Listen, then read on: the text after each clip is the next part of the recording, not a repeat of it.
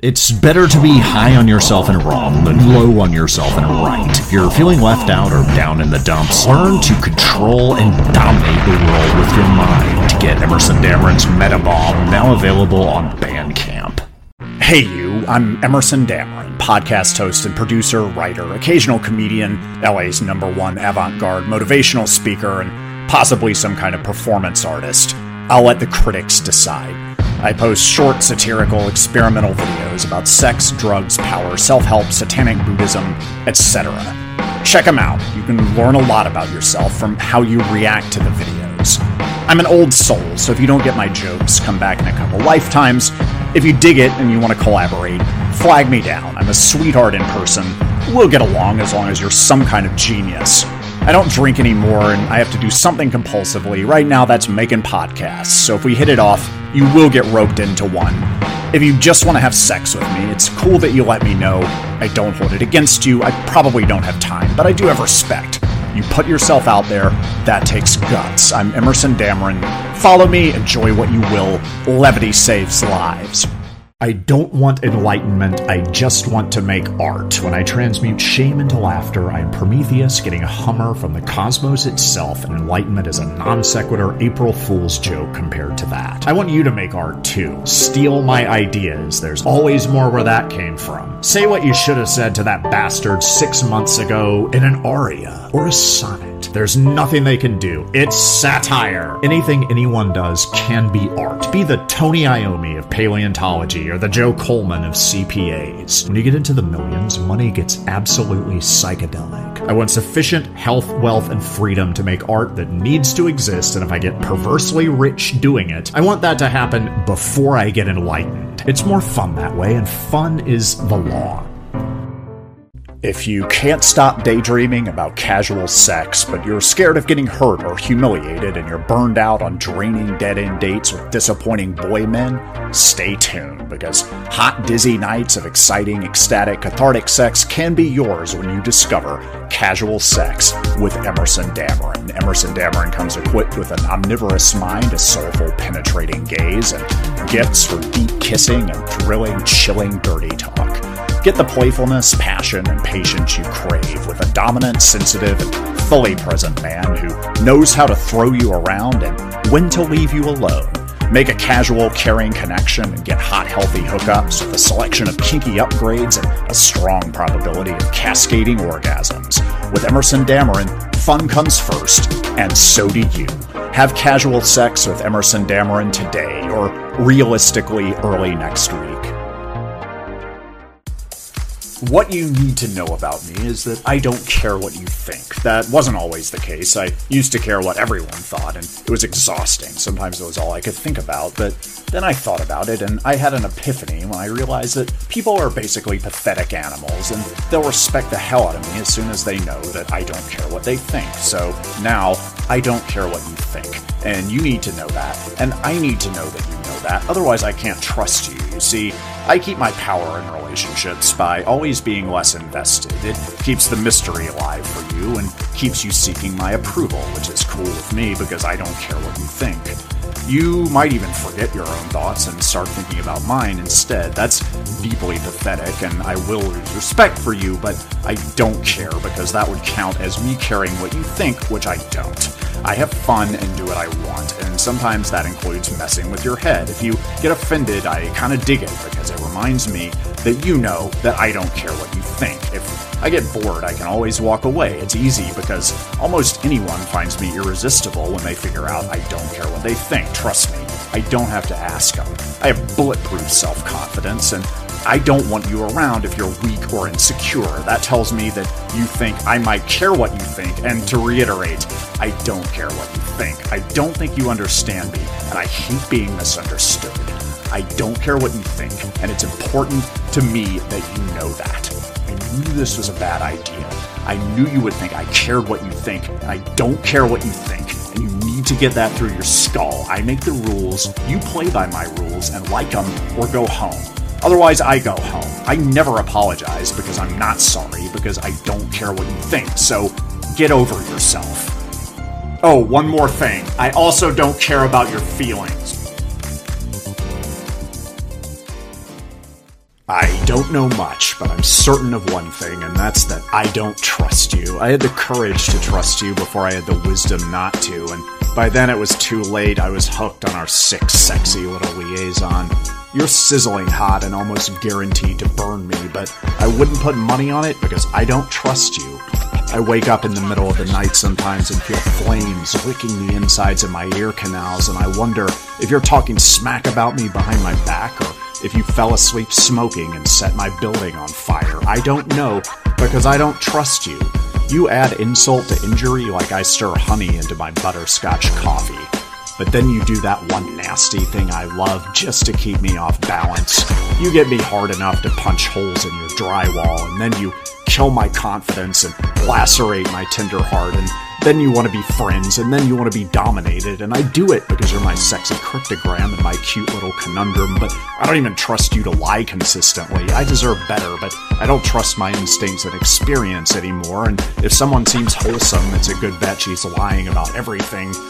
I may never trust anyone again, but I'll never not trust anyone as much as I don't trust you.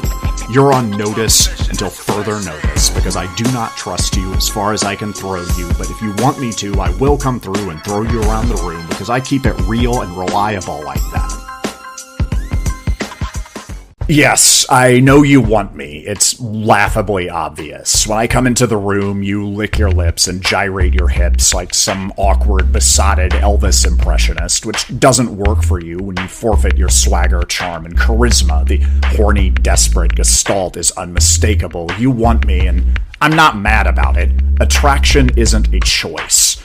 We don't have much conscious control over who gets us crushed out and hot in the crotch. Usually it's someone German engineered to make us miserable, and I am, it must be said, devastatingly sexy.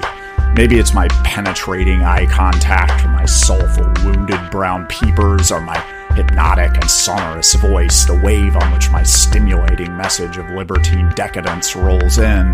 It could be my sly and sophisticated sense of humor, or the strong stillness of my deep, grounded masculine presence, or my well-honed skills as a patient and passionate lover, which are internationally known as those who experience them are doomed to run their mouths. Whatever it is, everybody wants me, and I'm reluctant to complain. The party doesn't start when I walk in, it follows me everywhere I go. There's someone for everyone, and that someone is me, because everyone wants me.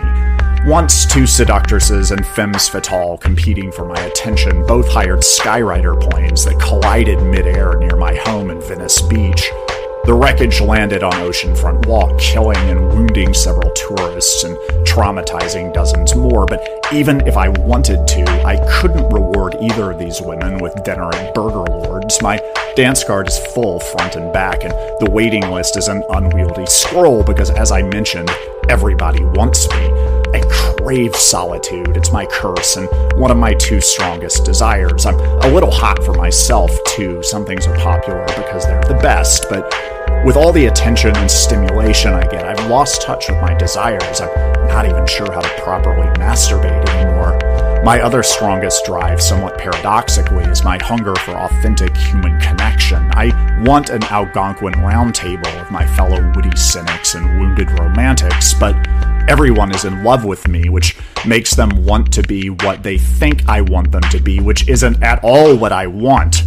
I've tried disfiguring myself, I've tried scaring people off with vulnerability and neediness, and I've tried hiding in plain sight, which works about as well as you'd think.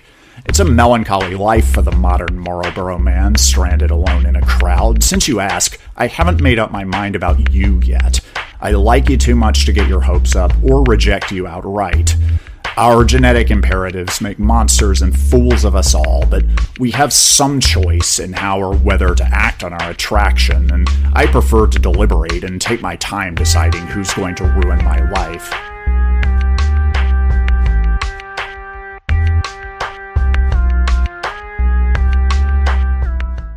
Ask a Sadist, a round of Q&A with me, your host, a sadist with a heart of rugged gold. I like to hurt people in the ways that most help them, and it means the world to me when you let me be mean to you.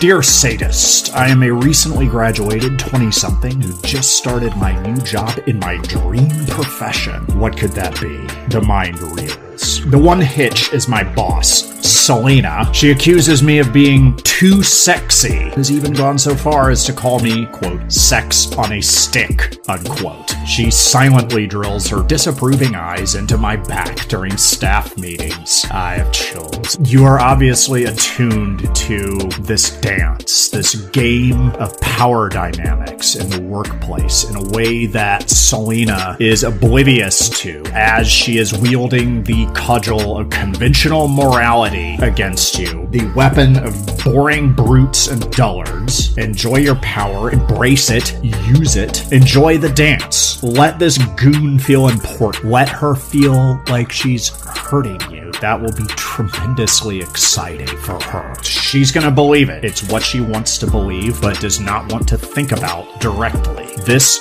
gets her off. From the way that you write, you might have a little bit of the masochist in you, and that's something I love to see. Enjoy the dance, my friend. Manhood, in its rawest, most authentic form, is a force for beastly sovereignty of the soul, so get your podcast on the Bonebox Network. Being a real man means mastering your craft, whether it's harpooning whales, building trebuchets with your hands, or letting the levels go into the red but not stay there. Society loves weakness. It wants to shame you into silence. It's given up on personal responsibility, and that's not your fault. So get on the mic and ravage this world with unapologetic masculinity. When you're wrong, dare to double down. If they push back, let them know you're just a comedian and a meathead. So jacked up on adrenaline and sleep deprivation, you have no idea what words are spewing out of your mouth. For a minute, it sounded like Portuguese, a language you neither speak nor understand. Now it's a mix of barbaric yawps and cocky, virile echolalia. And you wish you could go home, but you've forgotten how to shut down the live stream on the Bonebox Network, a brutal brotherhood of real men, real power, and real podcasts. Thanks for your recent inquiry. I'm honored when anyone reaches out to me and isn't selling something. I'm not a social person. All kidding aside, I really do not like most people, and right now I don't like hanging out with a lot of the people I do like. It's hard to do perfunctory chit-chat while also grinding my teeth, an expensive and time-consuming hobby I picked up recently. I'm flattered that you want to be my friend. I'm sure you're a great person on balance. Like you, I live in Los Angeles. I know how lonely it gets and how it feels to have people I genuinely adore, whose friendship tenders an abundance of riches in the currency of thoughtfulness and respect, whose company I actually prefer to my own, who I see maybe twice a year since I moved to the other side of the 405. It's not that I don't like you. Like I said, that's neither here nor there. It's that I don't trust you, which you shouldn't take personally. It's gonna be a high bar for a while, a regrettable but necessary correction. At the moment, I'm not considering new candidates, but if you want to be patient, I'm expecting some vacancies soon. Thanks again, and good luck on your search. In 1979, the polymath prankster Alan Abel put his own obituary in the New York Times. The reaction surprised him. People he thought were his best friends shrugged, and people he barely knew were heartbroken, which goes to show you don't know who loves you until you've alienated everyone. I gotta apologize. I own it. I'm sorry. I wish I had never said you don't have to pay your state taxes. You can, quote-unquote, just keep all your money and not tell them. That's not true. Wish I'd never said it. Wish I'd never believed it. You can't just keep all your money and not tell them. The collection methods give them away as keen readers of Iceberg Slim, determined to get paid their outstanding invoices. It's a keystone element of their sense of personal pride. They're gonna get their money. I need some kind of bone to throw them. The show is virtually free, but there's a PayPal tip jar, and you can figure out how to use it if you're smart enough to listen to the show. I have a bachelor's degree. I'm not for everyone. Send me some money, give it to K-Chung, or simply wire it to the California Franchise Tax Board. But do something. It's not a donation, it's an investment.